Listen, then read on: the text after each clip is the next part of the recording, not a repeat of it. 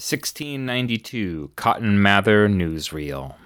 Oh, 1939 Tacoma, Washington, where are you now that I am growing toward you? Once my body occupied a child's space, and door had a large meaning to them and were almost human.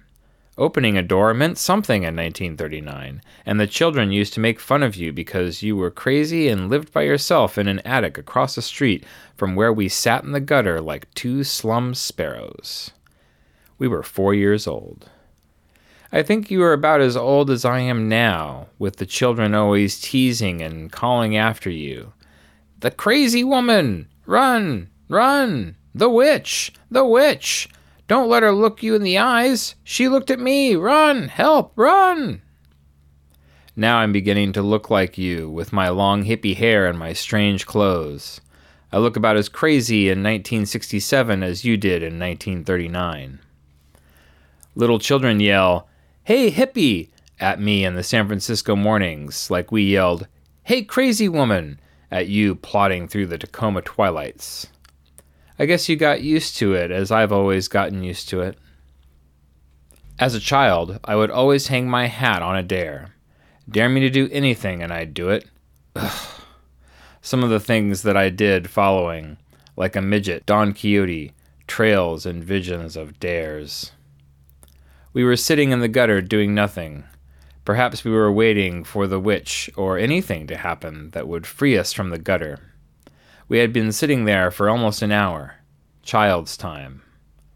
I dare you to go up to the witch's house and wave at me out the window, my friend said, finally, to get things going. I looked up at the witch's house across the street. There was one window in her attic, facing down upon us like a still photograph from a horror movie. Okay, I said. You've got guts, my friend said. I can't remember his name now. The decades have flighted off my memory, leaving a small empty place where his name should be. I got up from the gutter and walked across the street and around to the back of the house where the stairs were that led to the attic. There were gray wooden stairs, like the old mother cat, and went up 3 flights to her door. There were some garbage cans at the bottom of the stairs. I wondered what garbage can was the witch's. I lifted up one garbage can lid and looked inside to see if there was any witch's garbage in the can. There wasn't.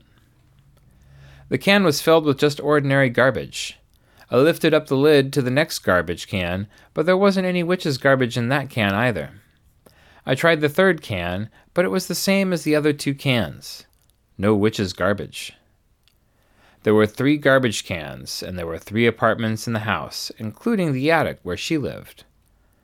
One of the cans had to be her garbage, but there wasn't any difference between her garbage and the other people's garbage. So, I walked up the stairs to the attic.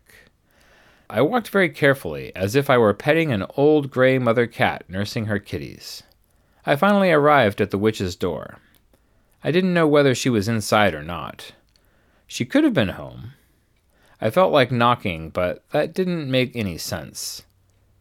If she was there, she'd just slam the door in my face or ask me what I wanted, and I'd run screaming down the stairs. Help! Help! She looked at me!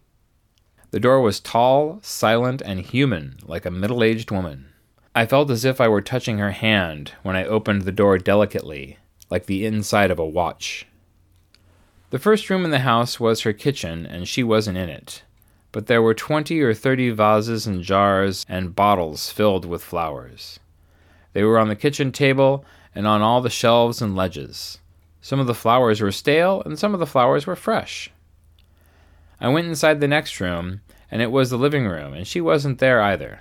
But again, there were 20 or 30 vases and jars and bottles filled with flowers. The flowers made my heart beat faster. Her garbage had lied to me. I went inside the last room, and it was her bedroom, and she wasn't there either, but again, the 20 or 30 vases and jars and bottles filled with flowers. There was a window right next to her bed, and it was the window that looked down on the street. The bed was made of brass, with a patchwork quilt on it. I walked over to the window and stood there staring down at my friend, who was sitting in the gutter looking up at the window. He couldn't believe that I was standing there in the witch's window, and I waved very slowly at him, and he waved very slowly at me. Our waving seemed to be very distant, traveling from our arms like two people waving at each other in different cities, perhaps between Tacoma and Salem, and our waving was merely an echo of their waving across thousands of miles.